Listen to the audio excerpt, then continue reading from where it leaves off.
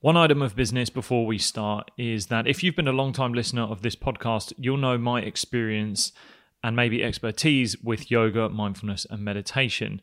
The Sport Yogi app is the partner of the Raising Your Game podcast, where you can learn yoga, mindfulness, and meditation that you can bring into your training, your competition, to help you manage the stresses on and off the field, the physical, the mental, whether it's flexibility, mindfulness, focus, breathing exercises, balance, maybe a bit of strength, and just recovery and warm-ups. We've got you covered with this app. The app is the companion that sits alongside the podcast. So think of these conversations as the team talks or pep talks, and the app is the kit bag in which you can draw from.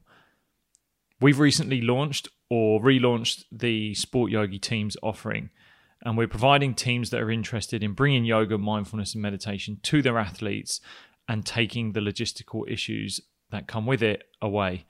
So if you're a player, a team, or a coach and you want to get started, then head over to sportyogi.com/teams.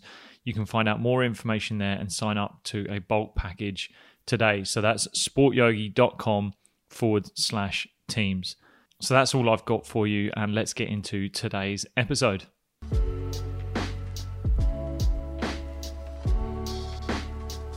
Welcome to the Raising Your Game podcast, where I help connect well-being and performance, as well as speaking to those in the world of sport to share the experiences, practice, and wisdom that can help you in raising your game both on and off the field.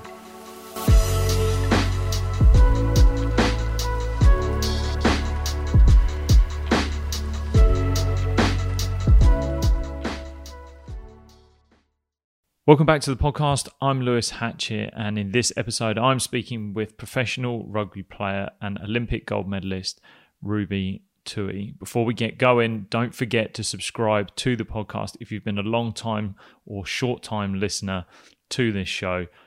You subscribing is the easiest and cheapest way to help support this show and what I'm doing here with these conversations that I'm having. So thank you so much for your support so far.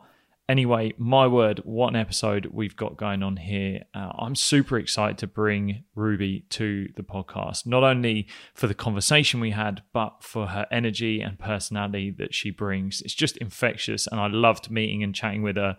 I think the thing that came across for me the most is the authenticity of Ruby, and that came out in a viral interview that she did recently that I'm sure she's spoken about a lot. It didn't feature too much in this episode, but she spoke so openly and honestly, and the topics that we spoke about around athlete identity, gratitude, self-belief, and just so much more. I know you guys are going to love her, and like I said, I loved having this conversation. So I'm not going to hesitate any longer, and I bring to you Ruby Tui. Enjoy.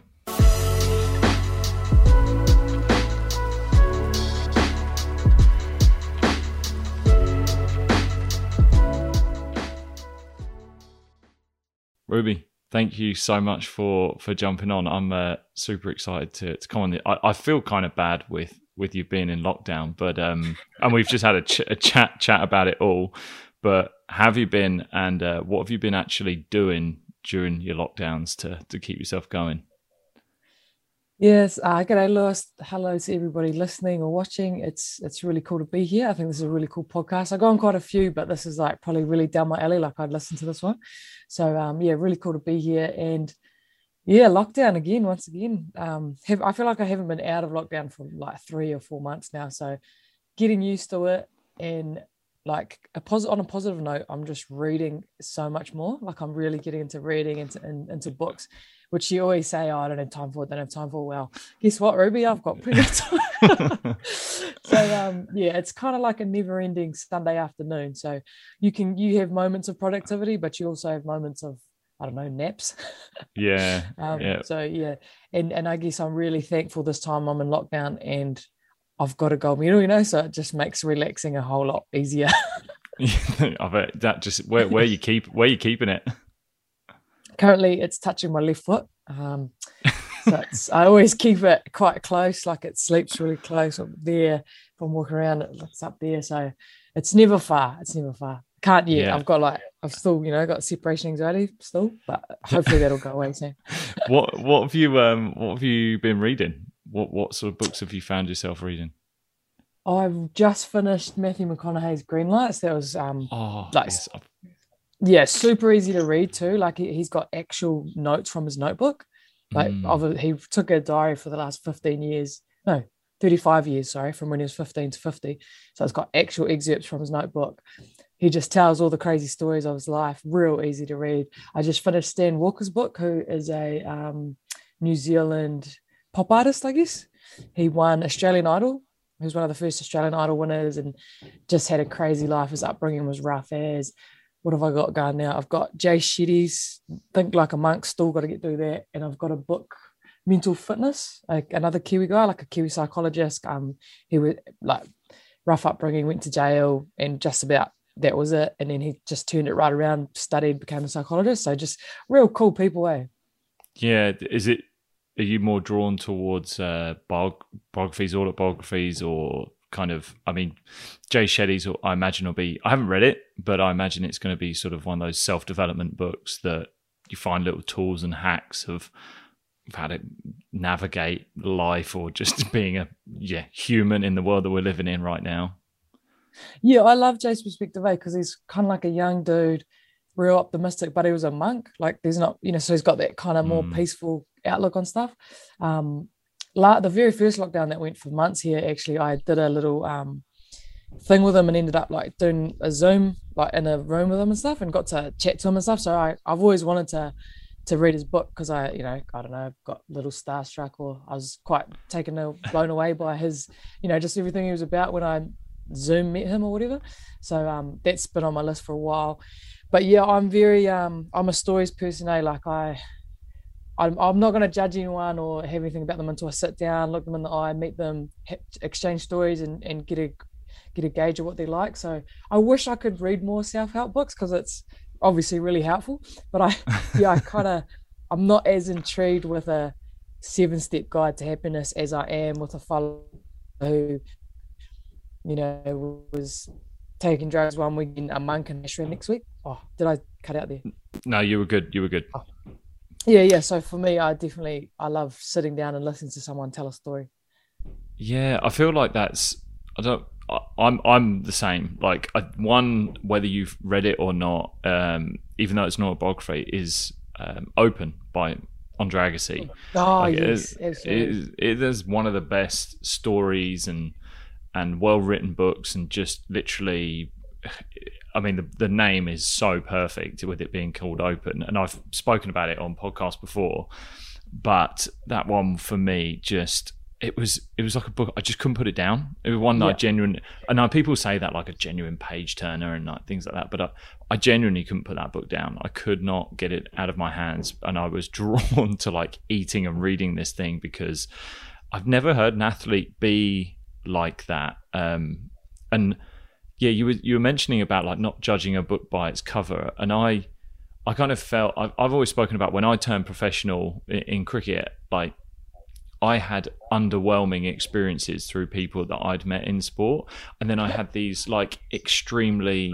overawing experiences through people that I didn't really see from the outside.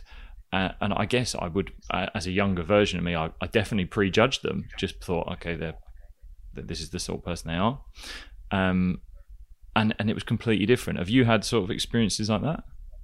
Yeah, I love that you brought up that book. That was like the first autobiography that I felt the same way. Like I was just like, holy wreck, like, because I judged it too. I judged that book. I thought, oh, tennis player, like probably just gonna be, I don't know what I thought, and then you read it and you're like, bro, he hated it. He fucking hated tennis. Like, how does one of the best tennis players, like, because I love rugby, so it was a real cool experience, and like probably one of the books that actually got me hooked on all the rest of it, like on the autobiographies. But yeah, absolutely. Like I've always tried to not rely on rugby growing me up.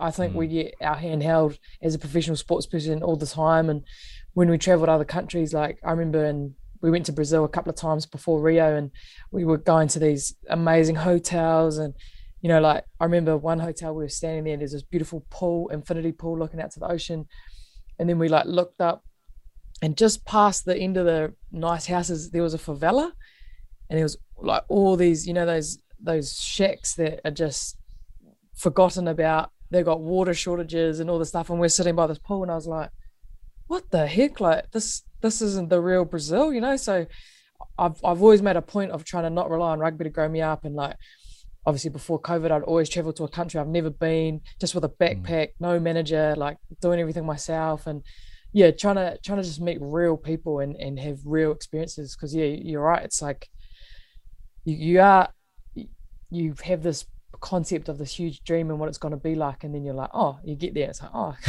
sometimes it's not that big dream. So no, I totally agree with you, bro. You essentially what you make it though as well. I think there's moments when I look back and like now retired, and I look back and think, geez, if I'd actually taken the experience that I had, and especially when I was pro, like traveled some amazing places, South Africa, Australia, like Dubai, the Caribbean, you're just going everywhere. And then I'm like, and I was so immersed in the sport. And I think for me personally, I wish I'd slowed down and just essentially opened my eyes at some stage and just been like, the sport, I wish the skill that I'd had was a skill that I can have now, which is compartmentalizing my parts of my life and recognizing the breaks away from my sport and what the intensity and the performance side, the breaks away are just as important for me to then still perform well and also gain broader life experiences. I was really fortunate with cricket. It's a very diverse sport. We have huge diversity of people traveling, moving, and you get to travel. That creates your open-mindedness. And yeah, I just wish from myself I had that earlier to teach my younger self, like, look, you'll see these different parts of the world, you'll get these new experiences, it's okay, and your performance will still be okay with it. Yeah, 100%.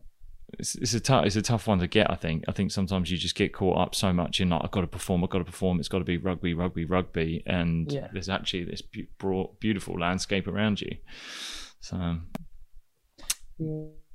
hard out. I was caught up. Like, sorry, no, you're right.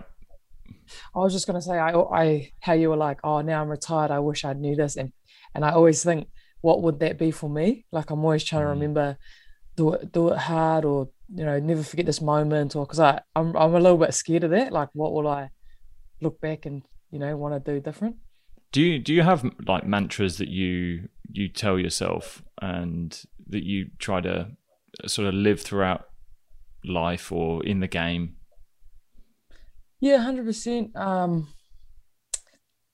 Yeah, lots of different things for different situations. I definitely have learned to switch off. I had a fear kind of similar that I wouldn't be good enough if I switched off, but yeah, the opposite happened, because there's this like 99% of the time you're like, oh, well, I am like, okay, can I do some analysis here? Oh, what's the time? Do I have time to do this? I got to eat here.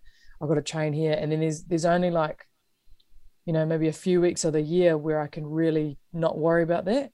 And I used to not have any time, because you're just always worrying, like, is this person going to take my spot? Like, it's just always in the back of your head, and that crazy voice. And so like traveling to another country was really good for me, because like one time I just went to India with a group and a tour guide, and I was like, no, we're not going to try. We're not here to train your body. Like, your body is going to be fine. And so that like putting that voice in the back and being like, bro, just relax. Like, I promise you'll be fine. You're not going to die if you don't go for a run for 2 weeks. Like, just relax. Don't think about your rugby boots, because I'm always trying to take my rugby boots everywhere. I'm like, don't pack your freaking rugby boots. Like, just relax and be here in this moment. And like, that's been a huge advantage for me, I reckon. But yeah, took a long time to learn that.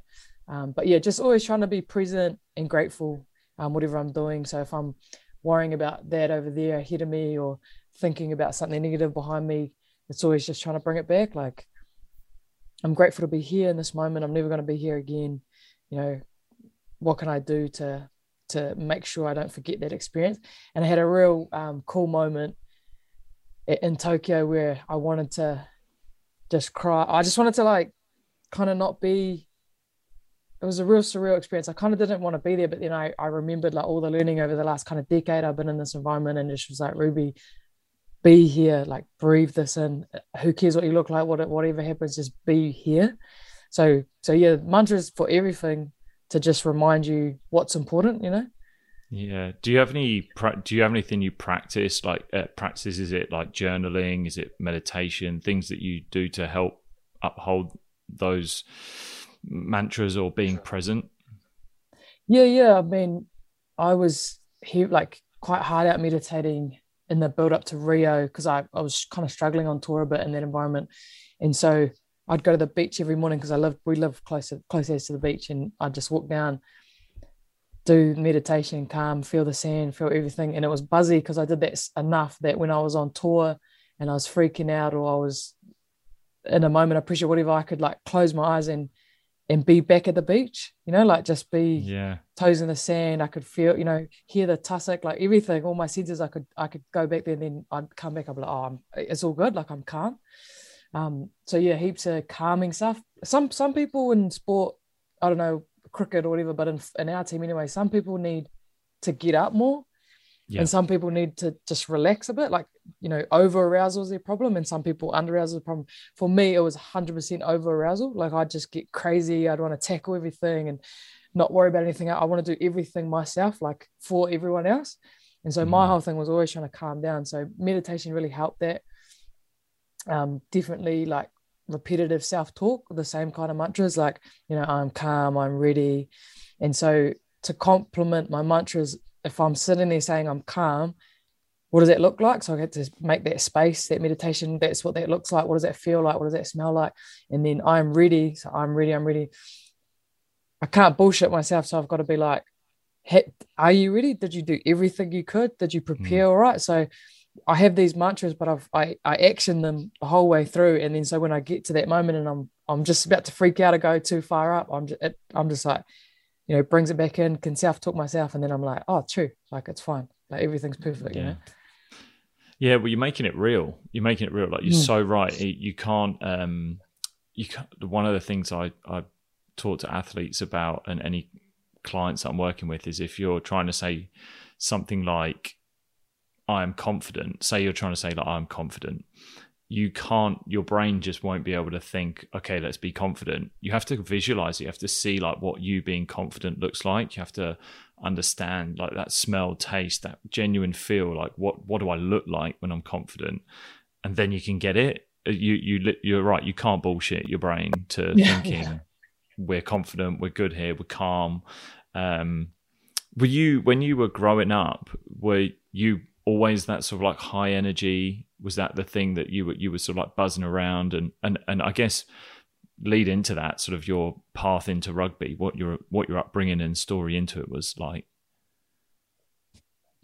It's funny. I think I had a lot of like there were a lot of situations where I was kind of in fright or flight mode, you know, like there's kind of a lot of like I lived with domestic violence. I was introduced to drugs young. I was drinking early and stuff. So it's like, I think I went from this kind of crazy world and that was my normal.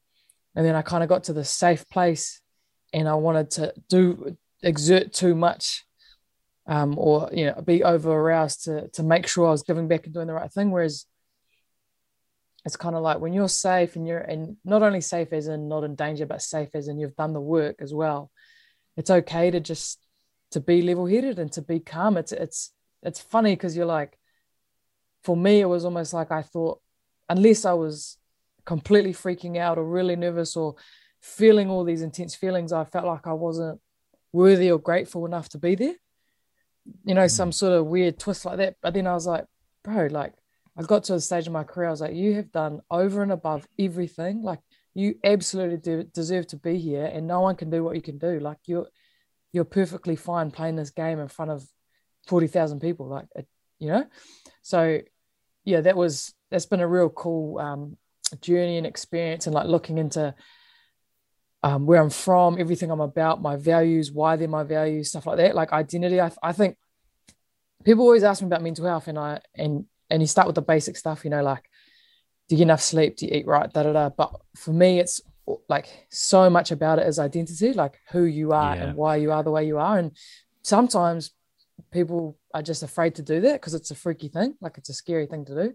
But I'm loving it. Like, working with psychologists and counselors and, books and people I trust. It's like, it's such an amazing journey. And even if you've got the most traumatic things in your life, when you realize that's what makes you great and that's what makes you, it's just the most empowering experience. And then meditating on a beach with your arms like this is kind of no big deal because, so yeah, that's been really cool actually thinking about my upbringing and everything. And then move forward a few years.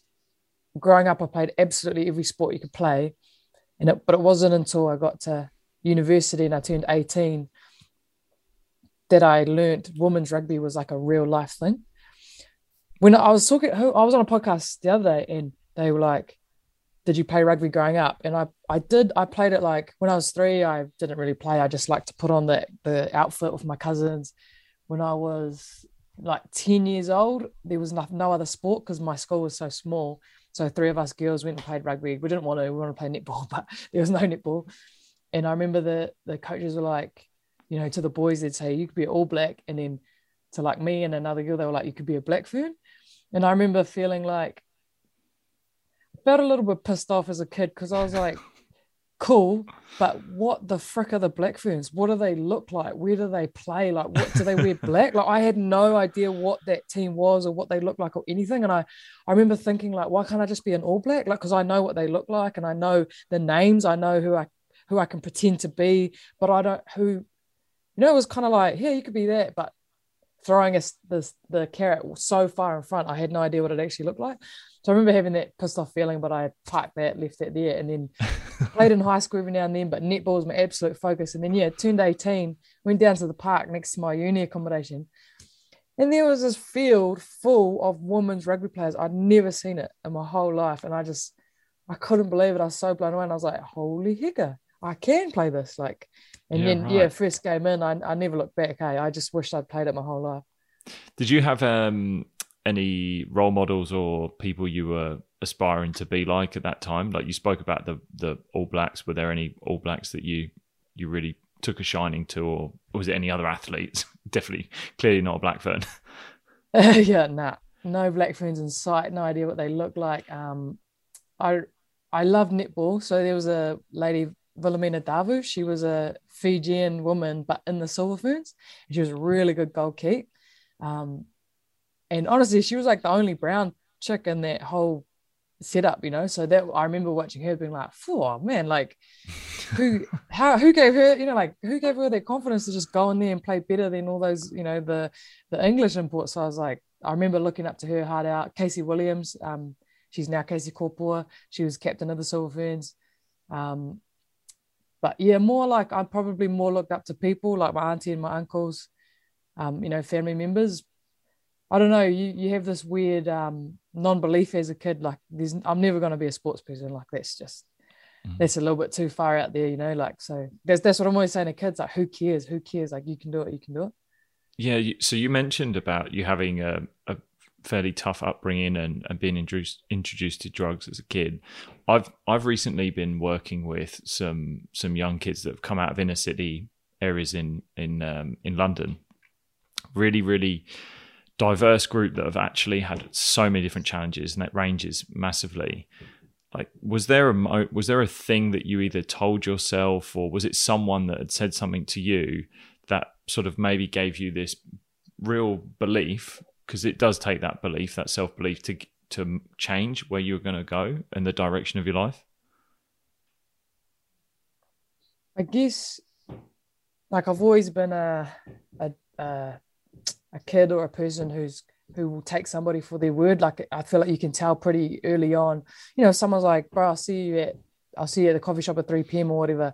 And then they pull out or they're late, or like, if that happens enough times, it's like, bro, I can't, it's just, you're one of those people, and that's sweet as if that's worked for you, but I don't have that trust. And so I'd met a few people who did what they bloody said they were going to do. And I'd kind of seen what drinking, drugs, and being in a bad relationship, I kind of saw the beginning and the end of where that can get you. you can be the coolest guy, you'll go to the parties, but then the parties kind of get a bit weird, and you end up having the parties yourself, and you're not even happy. Like I'd kind of seen where it could get you, and I wasn't like, I don't want to do that. I was just like, okay, like that's what you can do. And then so I hadn't seen anyone or tried to do sport or try and turn that around and do like go this way. Like what happens if you go this way? Because I've seen that, and that's cool, but I really don't want to do that. And so I've got concrete evidence of where that life can take you. Okay, cool. I've got no concrete evidence of where discipline, training, trialing at every team, getting a good education and going sober. I don't know what that looks like. Like, I don't know where that can get you. So I was like, let's just give it a crack. And I honestly, bro, I was like the worst in pretty much every team I tried for. Like I couldn't pass the rugby ball the right way. I was still doing netball passes and stuff. I didn't understand a lot of the rules and the tactics. I was absolutely the worst, but I kept turning up, and then people kept like picking me. So I was like, I wonder like how, like, what does it look like? What does it look like? And then so, I just followed my nose, and it just kept getting better and better and better. And I knew who the Blackmans were. I knew what they looked like. I knew where they played. I got really good friends with them. And I met lots of happy people, more than happy, like content people, peacefully joyous, content people. And I hadn't met any of those. So I knew like, oh, let's give this a good crack. Yeah. So was there a moment, because there's usually a defining moment in an athlete's career that says like, okay, this is fun, and now I want to take it serious as well, or I want to actually aspire and I have a dream now and goals. Was there sort of a moment where it flicked for you? There was one moment, I call it the moment I learned how to train. And I was in the sevens team, because before sevens was professional and there's the World Series and everything. If you wanted to play sevens, you had to fundraise for it, like, thousands of dollars, pay your way and try and get first place. So you win the money, don't have to fundraise again. And if you don't win, you got to just start the whole process again. And that was cool. Like that's the OG underground sevens world. And I loved it. I got my ticket in. But the team I played for, honestly, I was the youngest. I was the worst. I was the least fit. My skills were just not all good. And we do is passing meters, in sevens training. So it was hard yakka for us. But I was one day at training, the coach was this crazy lady. I'm actually really good friends with her now. But her name's Meta Baker, and she was just psycho. Like the way she talks to people, like she doesn't care who you are, she'll just tell you straight. So I was quite intimidated by her. I was about 19 years old, and I was so bad at passing that I'd turn up about 20 minutes early and just pass the way I couldn't pass against a pole. Like I was just sitting there, pass. And everyone else was turning up, putting their boots on, but I'd already got my boots on. I was already doing my passing, and the coach pulled up, and I was waiting for the, oh, good job, Ruby, like practicing your passing. It was like, ding, pick it up, ding. And she walks out of the car, comes straight, like, looks like she's walking towards me. And I was just like, and then she just walks straight past me, doesn't even look at me. And I was like, oh, okay, sweet, all good. So it was like, keep passing. And then they were chatting down by the line. And then she's like, because it's sevens training. 15s training is like all good, goes for ages, but it's not so bad fitness wise. Sevens training is like, there's always yuck as fitness. And she was like, everybody get on the line. And I was like, oh, like that sound day, I just hate it. Every sports person is like, man. And I was just like, oh, here we go. I didn't see the point in fitness because I was not fit. So why should I run? I'm always at the back. Like, and she was standing there explaining the fitness, back, run there, back here, whatever, up, down, whatever. And I was just like, in my head, I was just like, it doesn't matter what it is. Like, I'm terrible at it. Like, whatever, let's just get it done, go through the motions. And then she blows a whistle and goes, go. And then the fit ones take off. They're like way out, a couple more. Then there's like the middle group. And then there's a couple stragglers, and then there's me, like way, way at the back. And I'm very quickly after like the first there and back, I'm plodding, like it just turns into a plod. And I'm just like, I don't care. Like, I don't want to talk about it. This is what happens when you're tired. Yeah. And then I remember Meta Baker like starts watching me, and she's just like staring at me, and I can tell she's staring at me, and I'm like, just yell at me. Like, just yell at me. Whatever, I'm over it. Don't even want to be here. As soon as this is done, we can get into the real training. And then she started jogging with me. And I remember being like, oh, this is weird. This is a little scary. And obviously, she was probably walking. That's how slow I was plodding. And then she whispered in my ear and she was like, do you see that? Do you see Luce and that the ladies that were in front of me? Do you see them in front of you? And I was just like, yeah. Like, can't breathe, can't really talk, but I'm plodding. And then she's like, she said it loud enough that I'll never forget it, but quiet enough that no one else heard. And she said, if you catch that next group, I'll make you the greatest sevens player in the world. Wow. I was like, bro, what the hell? Like, why you say that? I was shocked because I was like, why would you say that to me? Because I'm just the worst. And secondly, she's so straight up and she's so honest and she's probably got one of the best sevens minds I've ever met. So she wouldn't bullshit me. Like, she wouldn't make that up. And thirdly, I was like, you're telling me that to be the greatest in the whole world, all I got to freaking do is catch Lucy. Like, that's all I got to do. And then I was just like, okay. And then all of a sudden, I stopped plodding and my legs just went faster. And I was like, what is happening? Like, in my head, I thought I was maxing out. And then I just got this uptake of speed. I was like, frick. And then I was like, oh, okay. And then I was moving way more, like assertively. Next turn, past Luce, like past the next group that she said to catch them. I caught them. And then I remember thinking, hold on, I don't even need to stop here. Like, I can keep going. Caught up to the middle group. So now I'm like, I'm average now. Like, I'm not below average anymore. And then I went past that middle group. So now I'm sitting kind of top half, like Tess and CJ were the fittest. They were like way ahead. And I didn't quite catch CJ and Tess, but I remember coming over the finish line after the fit ones, but before this, the middle group, and being like, what just happened? Like, what the frick was that? And her telling me that all I needed to do to get to that way ahead thing was this little step here.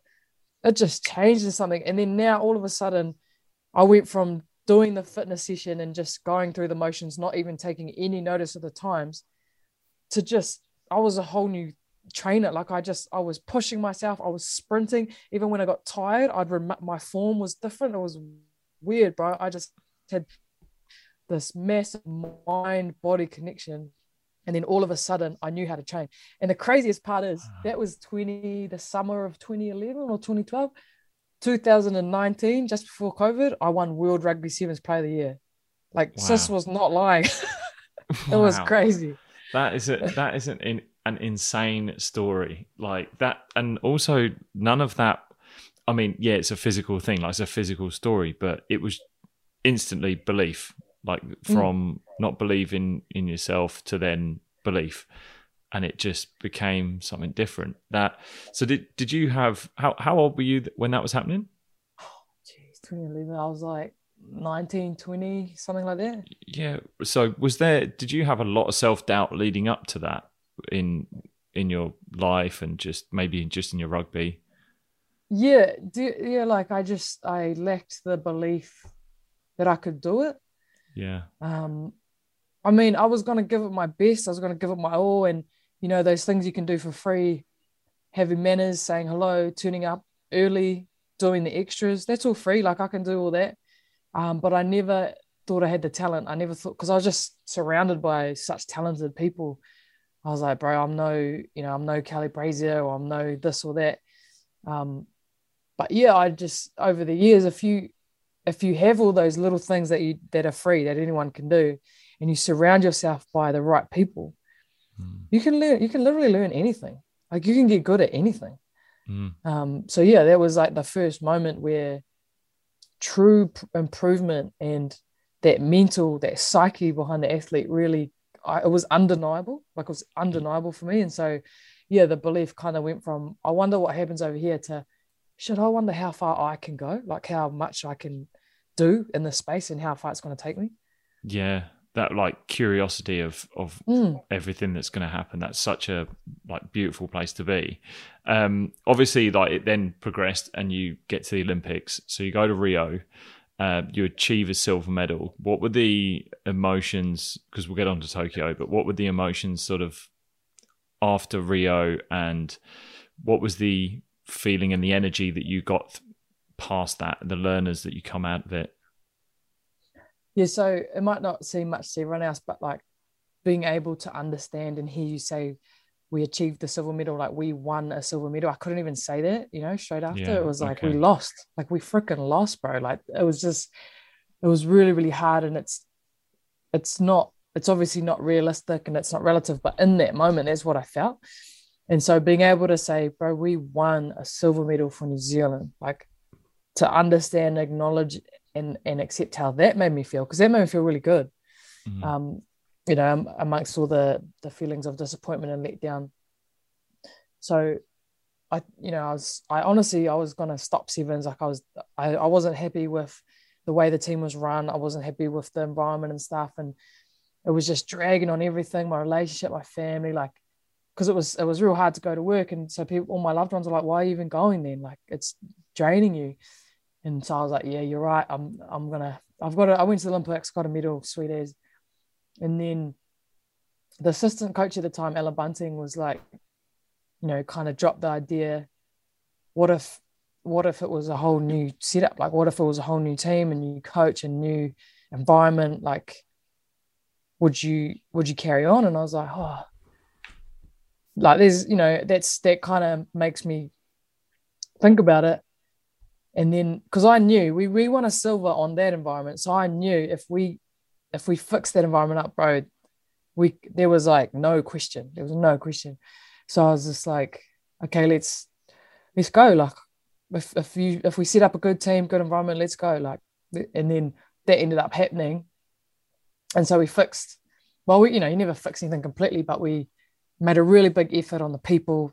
New coach, Bunce went from assistant to head coach, got a whole new coaching staff, new physio, new trainer, new just everything, brand new ideas. And it was really cool. Everyone was excited, but there was a few of us. I know me and P, like there was a few of us girls who'd been there. We debuted together in 2012, and we were just like, I'll never forget that. Like I'll never forget that. Like I look at that silver medal all the time, every day. Like I'm going to change that color. Like Yeah. And so totally in those hard moments, I was really thankful for winning that silver.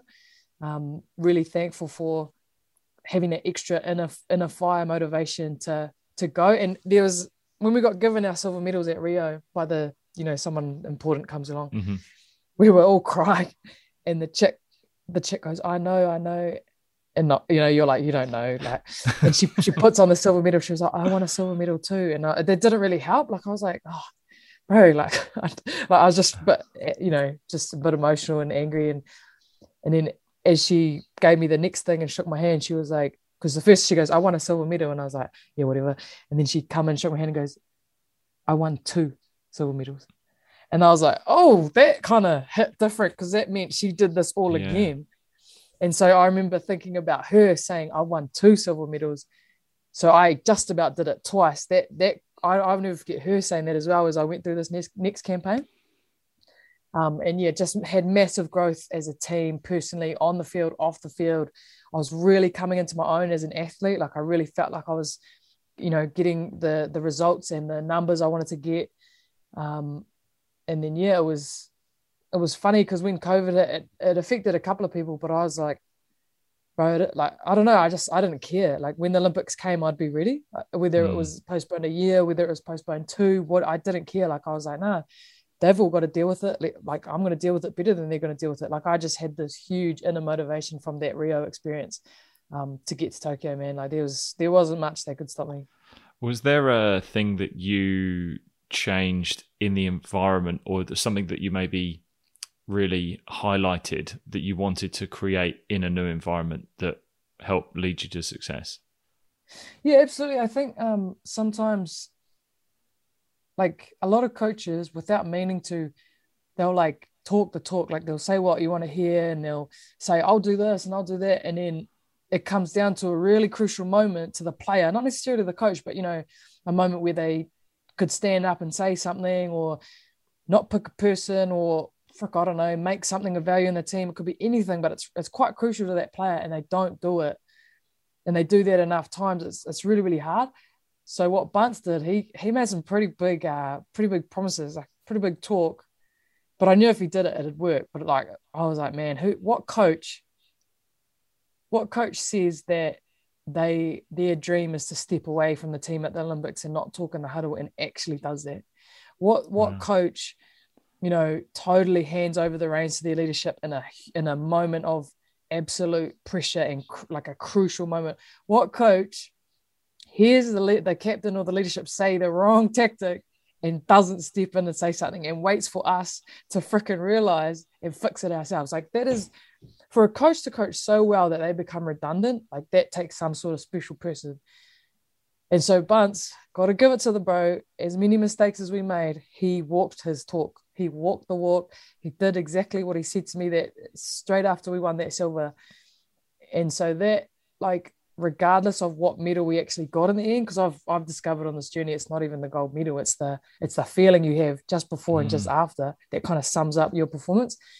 And man, like, even without that gold, he did till his last day, because he announced he's stepping down from our coach. He did exactly what he said he was going to do. And for a coach to do that, like, just good luck to coaches out there, because that would have been really, really hard. Yeah, that is literally what a coach should be like. Coaches sometimes get really caught up in trying to feel like they can control the outcomes and the environment and everything like that, but their job should be to just coach the people, like make the people better, and then they'll be the leaders. And if they're leading properly, they're going to get it right themselves. What an amazing story. So you're in the Olympics for 2020, and obviously now you're at this final, and you're obviously coming up against hopefully not another second silver. What were you telling yourself going into that final? That was a buzzy ass experience. Like, I don't know, I just had this crazy grounding, like, confidence about it. I feel like we'd just gone through the shit of getting there. Like, we had a really hard game against Great Britain. We had a crazy, awesome game against Fiji. And so I was just like, that we've literally been through we've come back from a 21-0 loss. Like, no one else here has done that. 21-0 deficit, sorry. No other team's done that. If France had beat, people had been knocked out. The favourites had all been knocked out. Like, to me, Fiji and France are one of the most underrated teams on circuit, and they were the top three with us. But people were like surprised, that all the other favourites had been knocked out, and we were the only favourite who hadn't been knocked out. Like, I don't know. I felt like we'd done everything. We'd won all the games we had to, and so I think we were all on this. Don't F with me buzz. Like, it was a weird feeling in the game. Like, to be honest, my body was pretty sore. Like, I took a few hits that tournament, and I could hardly move some of my limbs. But I felt like we had the depth. Like, even if I had to take a spell, I wasn't worried. I wasn't concerned. We had a really good game plan. And I don't know, I just felt like there was no way. Like, I love France, but there was no way. Like, there was no way they were coming near us. I don't know. It was a crazy confidence. Yeah. So when you've finished and you've got your medal, and obviously you've achieved what you wanted to achieve, did you feel the rush that you thought you'd feel, or did you feel maybe less, or was it exactly as you dreamt it? Was it more? Yeah, it was buzzy. The game kind of flashes by, and we made a couple of probably more passive decisions than we usually do, which was it was a little bit weird. But it was like, bro, if we're going to do it any time, an Olympic final is the time to kind of do it, like, bring it out.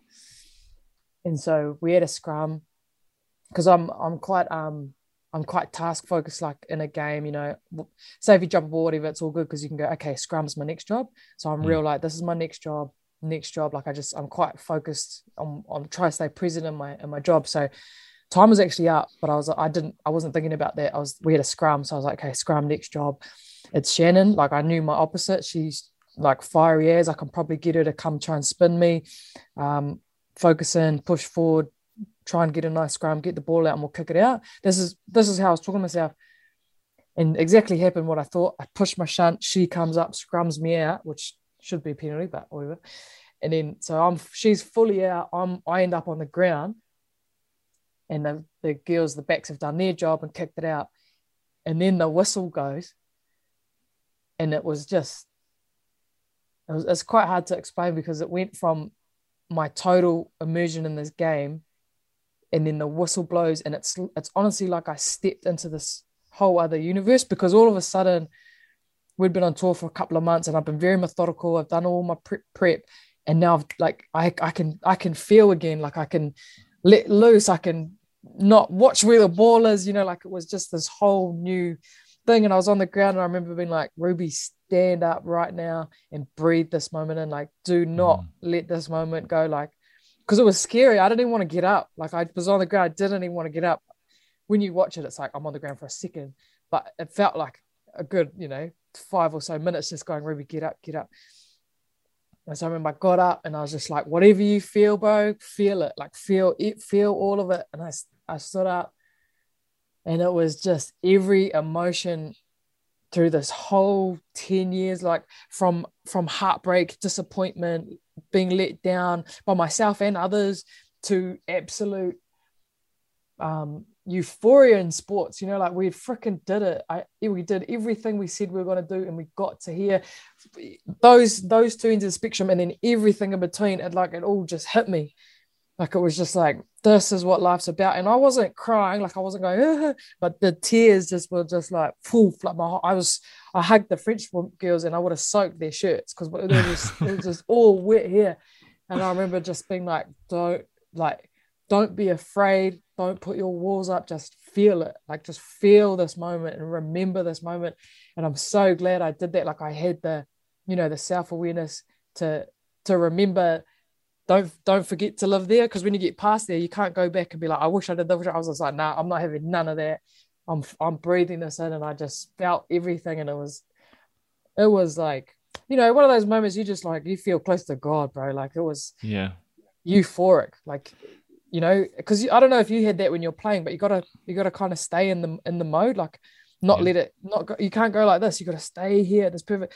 And it's a skill, And then so as soon as that whistle blows, bro, stuff staying under aroused or over aroused, I'm here and I'm feeling everything there is to feel. And it was one of the greatest feelings ever. Oh, that's so well put. Like that whole idea of just staying constant throughout it, and then and literally like a whistle unlocking it all. Like that is the goal. Like that is the perfect. That's the perfect sort of ending, I guess, to it. You obviously had your teammates have all had interviews coming on after the games, and I think this is just it's a New Zealand thing, it's a Kiwi thing. It's you guys are incredibly humble, and like the humility throughout the New Zealand athlete landscape is just there. Like I've spoken to many New Zealand athletes. Even I've trained against like like Kane Williamson, the New Zealand cricket captain. He's probably one of the most humble men I know. He's an incredible guy. But one of the things I'm really interested is the idea of having the line between humility and competition. So where is it that you sort of draw that line and trying to stay as humble and then have this competitive fire and like desire to win? And I know obviously with New Zealand rugby there's things like the haka that get spoken a lot. Does that come into it? Does that have an effect and keep you this sense of grounding and connection to like ancestry? Yeah, I think the haka, like, and that whole part of it's probably a little bit separate to me, because that's a non-negotiable whether you play rugby or not. Like that's part of our culture. Like, and it's funny because I'm not Māori at all. I don't have a single drop of Māori blood in me, but I'm Samoan, like I'm Polynesian. Yeah. And so I'm Samoan, and then my mum's like 5th generation, Irish, Scottish. So like I really vibe with all my heritage, but being a Kiwi, like I can't help but love and appreciate the Māori culture, like the indigenous aspect of it all. And it's like no matter where you go around the world, the haka is such a vibe. Like it's such an important part of everything. I don't know if you've seen it, but I shared this video of Snoop Dogg watching our haka. I did, yeah. I was just people like I think people thought I was like stoked because he watched the rugby, but it wasn't about the rugby at all. It was about our culture. Like he fully watched it, respected it, and he got it. Like he got that it's not just, we're not doing it for no show. Like I play sports for entertainment. The haka's not for entertainment. It's like that's a mark of like mana, like our spirit or whatever. And that's spirit and culture is part of you, and tangata or the people override any gold medal or event or anything. Like at the beginning, at the end of the day, we're all people, like that's the most important part of life. So that the haka and the culture is it's more of a sacred space for me, and that's important regardless of whether I'm a gold medalist or I play club rugby. Like that's it is what it is, with the haka. So yeah, I'm very thankful, and Alan Bunting, our head coach, really involves us a lot in that. Like we speak te reo on the field, like that's our. It's like, imagine going anywhere in the whole world. Like we're in a desert in Dubai, for example, and we can be like, "Morena, kei te pihi a koe," and we're home. Like it's a really grounding, spiritual kind of homing process, I guess. So yeah, that's kind of a bit separate to me. Frick, what was the other question? Oh yeah, Kiwis. Well, splitting the idea of being humble and competitive. So how do you keep that sense of humility and still like be really like fiery and driven and trying to essentially beat an opponent? Yeah. I think some people probably have it a bit more than others, and like, I mean, I guess I can be humble, but I'm not. I would say I'm far more competitive when it comes to like training and stuff. Like we always give each other black eyes, make each other bleed. Like me and my captain have gotten heaps of, we're just about getting fights on the field because we're trying to get that 1 inch on top of each other. And I think like perhaps people get misled. Like when we're off the field, we create an environment where you can be everybody's unique. We want you to celebrate yourself, laugh and dance. And at Sevens tournaments, it's just a day of fun. You take your music and you dance and get to know each other. So we're that the whole way through. Like we could be at a club Sevens comp or an Olympic games, and it's the same. Like we're just enjoying each other's company, enjoying the music, having a good time. But and people look at that, us laughing and dancing, and they're like, bro, are they even like focusing? Like, what are they up to? Because lots of other teams are serious, but we're just like having a good time. But we have very significant language around the white line. Like once you cross the white line, whatever field, like whatever country, training, playing, whatever, once you cross the white line, like it's on. Like it's you versus me. It doesn't matter what time of day, if it's raining, if you're on my team or not, it's you versus me, and I'm here to make sure it's me. Like it's a very fierce competition, and yeah, I think in some people it takes a little bit to get it out of them, and then there's people like me. I'm at training constantly getting told, really, it's just training, like, but I don't care. Like I remember one time we were just playing a one-on-one drill, and she tried to take me on the outside, sprinted, dove, got her out, and she didn't score the try. And people would probably leave that because it was just a warm-up drill at training, and I lost all the skin up the side of my leg, and everyone was just like, oh, Ruby, da. But I'm like, bro, this is white line, like I don't care. Yeah.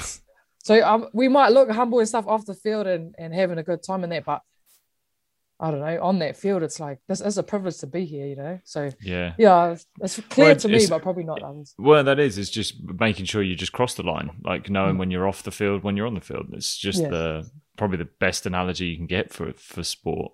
You mentioned at the start about athletes' identity and like mental health being down to identity, and I think that was spot on, because athletes, and I felt it when I finished my game. I felt this sense of lack of identity, didn't know who I was, didn't really know what I stood for, and I wrapped everything of my life around what I was doing.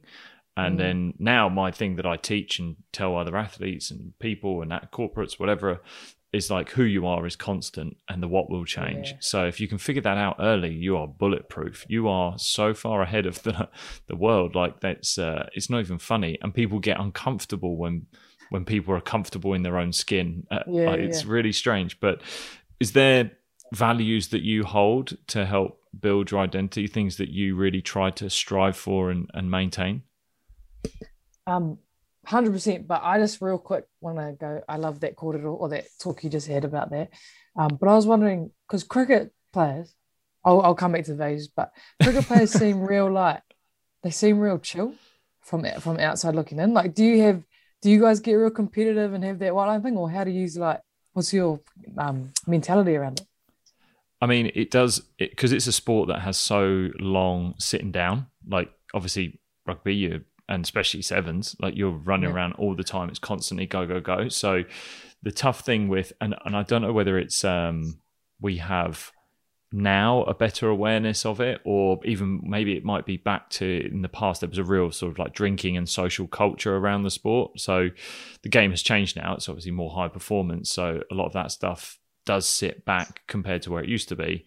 But you spend a lot of time either on your own, whether that's physically out in a field, or it could be like in a dressing room, it could be like waiting to go out and bat, and it could be even in a hotel room when you're playing.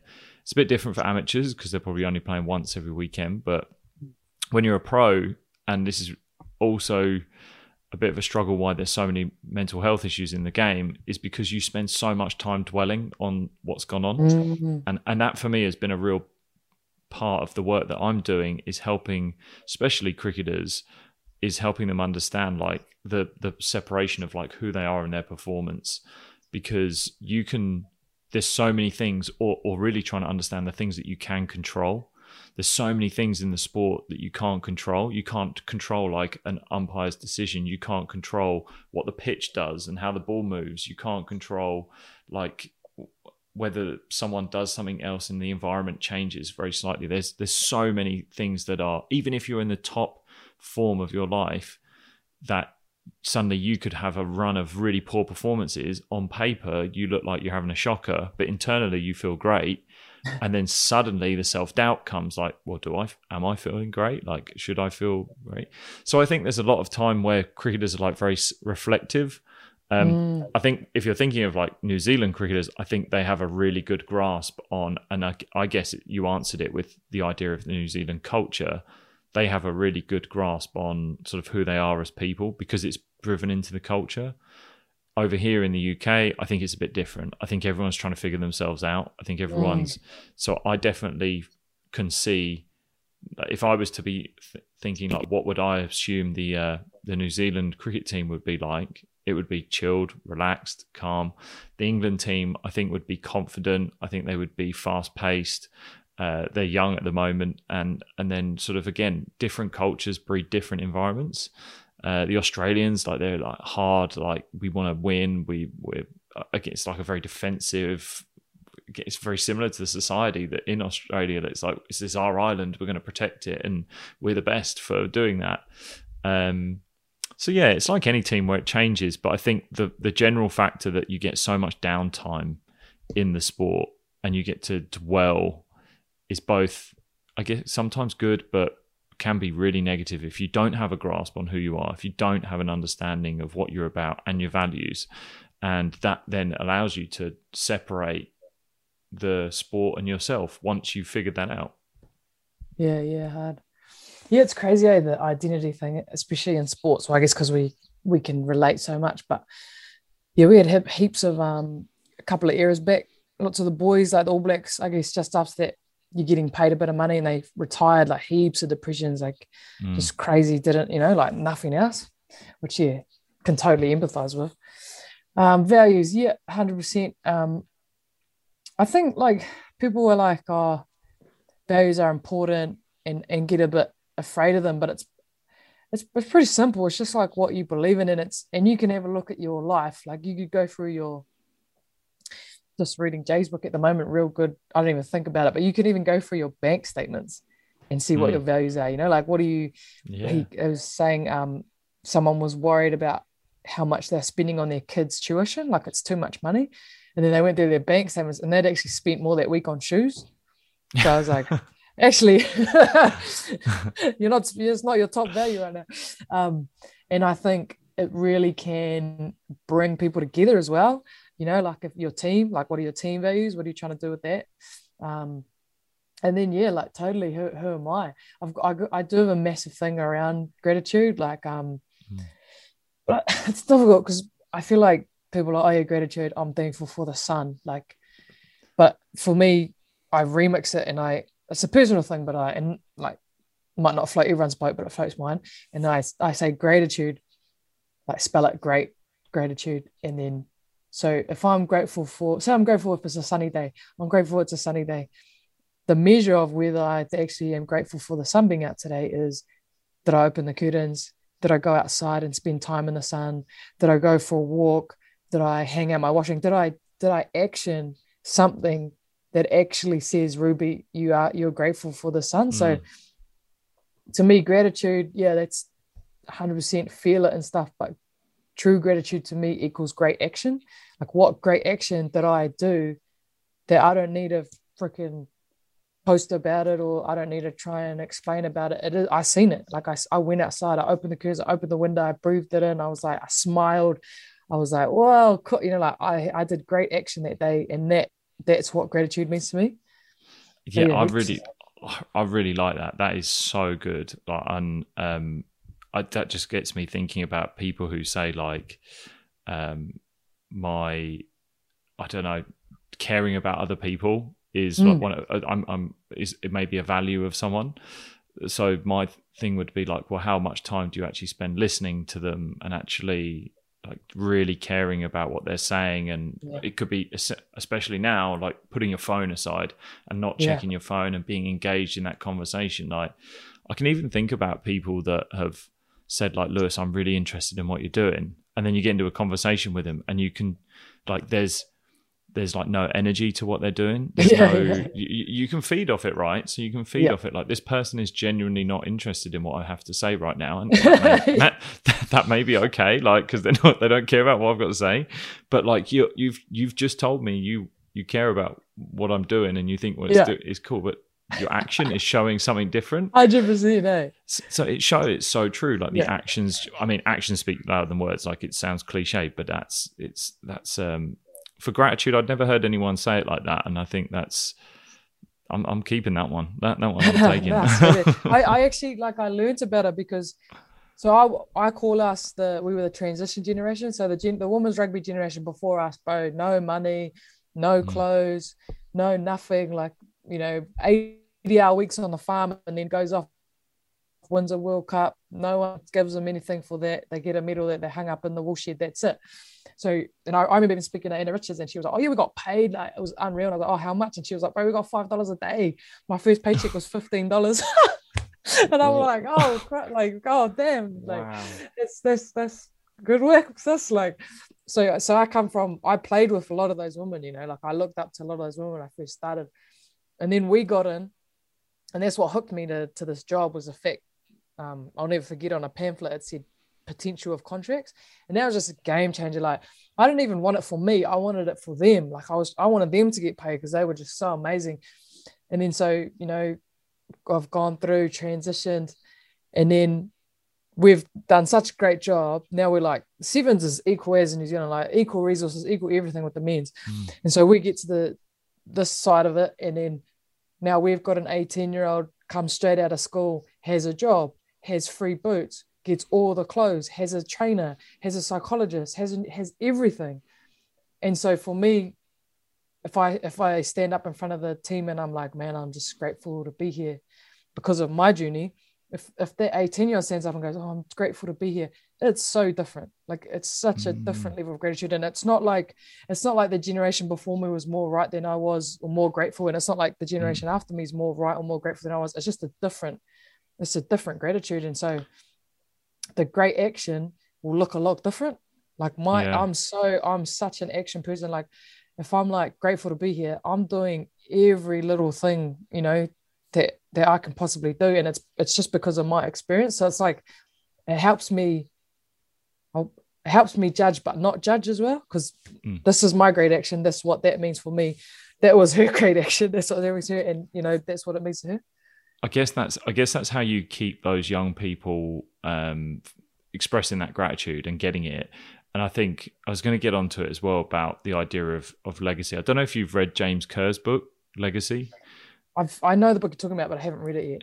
Yeah, so it's a fascinating book, but the idea of like being able to pass that legacy on and try to not, for you guys especially, that in women's rugby sevens, like you're creating that legacy. You've got the brilliance of being able to write that legacy yourself. That action of showing them, rather than just being like, you must be grateful, be grateful, actually giving them something to do and show it physically is probably and this would be for anyone, not just in rugby, but just for in any sport. Like, you have to show people how to pass the baton, or what that baton passing looks like. And words are great, but action is way stronger. Yeah, and how, like, I can't, like, now we come into the team and we get new shoes all the time. Like, how can you expect someone who's had them all the time, every year they've been here? How can you expect to have that same? It's not the same. It's like when you hear people go, "Oh, I'm so grateful to have a roof over my head," and so the people are like, "Yeah, I'm grateful to have a roof over my head." It's not until you freaking go to Cambodia or you go to Bali or something and you meet people who literally don't even have anything over their head. Like, that's, like, you truly have that experience. So I think everybody's on their own journey and will interpret the legacy and interpret the gratitude in their own way, and I'm like, you can never go, "Oh, you can have the jersey, you can't." It doesn't work like that. It's everyone's on their own journey. Everybody's got a story to live out. And you see it all the time, like, if they're not meant to be there, they're not there for that long, Yeah. So leading on with legacy, like, what you've now won your silver and now your gold. Like, what sort of legacy do you want to leave, both as a player and as a person? Sorry, I promise I don't have COVID. I don't think so. Yeah. So for me, it's always been about the off field. Like, it always has been since the first moment. The reason I fell in love with this team, it's the culture and the environment that you can create when you come together for a common goal or common cause.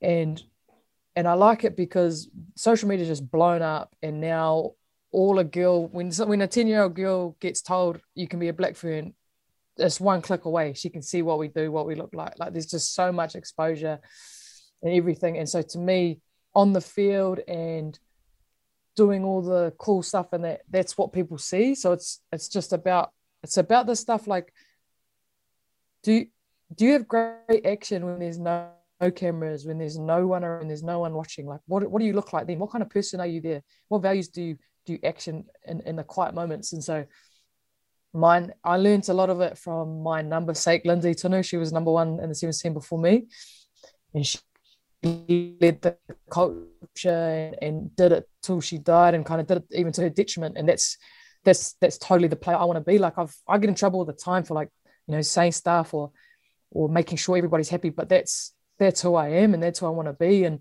I think I survived the last campaign because I never let go of that. I was always there because of what was in my heart. And if I retire and I can say that every day I did that, I'll just be so, so happy. It's not so much about my legacy. It's just about who I am and making sure I know what that is. And it was funny, and after Rio, me and the captain, me and Goss were like, "Bro, if we win gold, let's go get the rings tattooed." And we're like, "Yeah, mean." This was like 2014, 15. We were going real good. We're like, "Yeah, bro, let's win gold, get a tattoo." And then we started losing, like 2015, and I was like, "Oh man, like this, we are peaking at the wrong time." And anyway, we didn't win gold. And so we're like, "What can we do?" Like, we couldn't get the rings; it just wouldn't have felt right. So we were like looking for stuff, and then we found this picture of, it's like a heartbeat. And it's the heartbeat turns into like a goalpost, and then it goes back into a heartbeat. And that meant heaps to me because, yeah, you win gold and you do all this stuff, but I've always played with my heart, even though I've had all psyche and I got all this physiological stuff I learned, but it's always been from my heart. And so it was like, it just meant heaps. And then me and Goss going to get it, and then about 8 of the girls jumped in the van, and we all went and got this matching tat, so we all got this tattoo to just remember, like, doesn't matter if you drop a ball, it doesn't matter if you score 0 tries, doesn't matter what the coach says about you, whether you're good enough to be here or not. If you're playing like from your heart and you're trying to be a good person off the field, there's what can anyone say? Like you're literally untouchable. Yeah. And then, you know, if you end up being really good and having a great game and getting picked for the teams and winning goals, then that's even better. So I just, not so much for myself, but for our team, like, don't ever forget about the culture and the truth when no one's watching, because that is the foundation of a win. I've won and I've lost with a bad culture, and it's numb. You're numb, bro. Like you don't even care. You're like, yeah, whatever. I won another medal, or you lose, and you're like, yeah, whatever.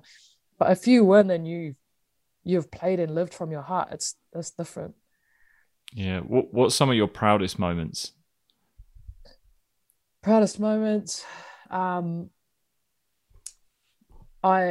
have a thing called a sister chat, like no management, no one else, just us, no phones allowed. And I'm always calling them. I was always calling them, you know, about good things, about bad things, about nothing, just anything. And recently, the last few years, because my dream was always that they just happen. Like I don't have to call them, but I didn't tell anyone that. In the last few years, like all these young girls are always calling them and running them and making sure that our team's all good in it, bro. Like I get emotional because it's like that's like such a proud moment, not just for me or anything, but that's my team surviving not surviving, sorry, that's my team thriving off the field in the quiet moments when no one's watching. So my proudest moment is probably seeing quiet little girls turn into these incredible, strong rugby players, professional rugby players. And I think it's rare. Like there's a lot of rugby players, a lot of famous sports people, but not a lot of them are, you know, still fighting the good fight. They've maybe lost their ways, ruined a few relationships along the way, but these girls they're going good, you know. So I'm really proud of that bunch, the next bunch. Yeah. And if you've had any, whether it's one or a few negative experiences that you were able to reframe into positive ones? Oh, you know, the old when an athlete gets an injury. I had my first surgery at like maybe 20 or 21 or something, and it was ACL, you know, bone, the whole thing blew out, and that was really hard because I hadn't learned my identity yet. But I still had this competitive bit, right? So I enrolled for a exercise science, what was it, certificate in sports, something like that, you know, people can do. And I treated the classroom like my white line. Like I wasn't, like I'm intelligent, but I'm not a straight A student or nothing. But bro, I went hard on that course because I had to crutch everywhere or wheelchair everywhere. So I would just come early and stay later in the class, kind of like training. And then so I just do extras, and then I ended up graduating like top of the first class honors kind of thing. And I was like, oh man, like this is cool. It's not the rugby that makes me great. It's me. Like it's what I choose to do, you know? So I'll never forget that. That was huge learning for me because some people don't come back, like the injury's it. Like that's it. Yeah. Wow. Look, Ruby, I just realized how long we've been going. I've taken up plenty of your time. This has been such a good conversation. I've absolutely loved it. There's so many things here that people can take, but not only that, I've learned so much. Like the 100% taking the gratitude thing. Like that's and I mean, like I said, there's so many athletes out there at the start where you kind of get a facade in front of you, and there's something that people are protecting. And I think, yes, the interview that you've had a lot of exposure with recently and that went viral, but like that media, it's such a good idea for people to understand that when athletes are standing there in front of a microphone, like they guard themselves. And I think what you've shown in that interview and what you've shown here as well is you don't need to be guarded. If you're comfortable with who you are, there's no need to be guarded. There's no need to hide anything. No need to worry about saying the wrong thing. Like people are going to love you for genuinely who you are if you're trying to be a good person. And I think that's the one thing that I've got out with seeing at this just through this last hour and 20 or and in that interview. Yeah, but that it's just so important. I think if that's the message that people can get out of this conversation, then that is it. Just be so strong to who you are, find out who you are, be confident in who you are, and then what happens after that is great, but who you are is the most important part. Yeah. Oh man, I've loved sharing the space with you, Lewis. Thanks so much I always feel like I'm just chewing people's ears off on these bloody things, but it's been really cool. So and I feel like, I got to know you a little bit as well. So no, thank you so much, and thank you for having a really valuable podcast. It's really cool, bro. Thank you. No, thank you. Yeah, really, really appreciate it. Thanks again for listening to this episode of the Raising Your Game podcast and with Ruby Tui. Wasn't she just awesome? And if you've enjoyed this conversation and perhaps know someone that may find it valuable, then share it with them. This show continues to grow through word of mouth from you guys. So if you haven't done already, also subscribe and reach out on social media at Lewis Hatchett on Instagram, where you can get in touch about how this episode has impacted you, maybe some ideas that have come up from it, maybe some guests that you've enjoyed in the past, or maybe guests that you would like to hear from in the future. I love hearing from you guys, so yeah, head over to Instagram at Lewis Hatchett where you can reach out. Anyway, thank you once again for listening, and I will see you guys next time.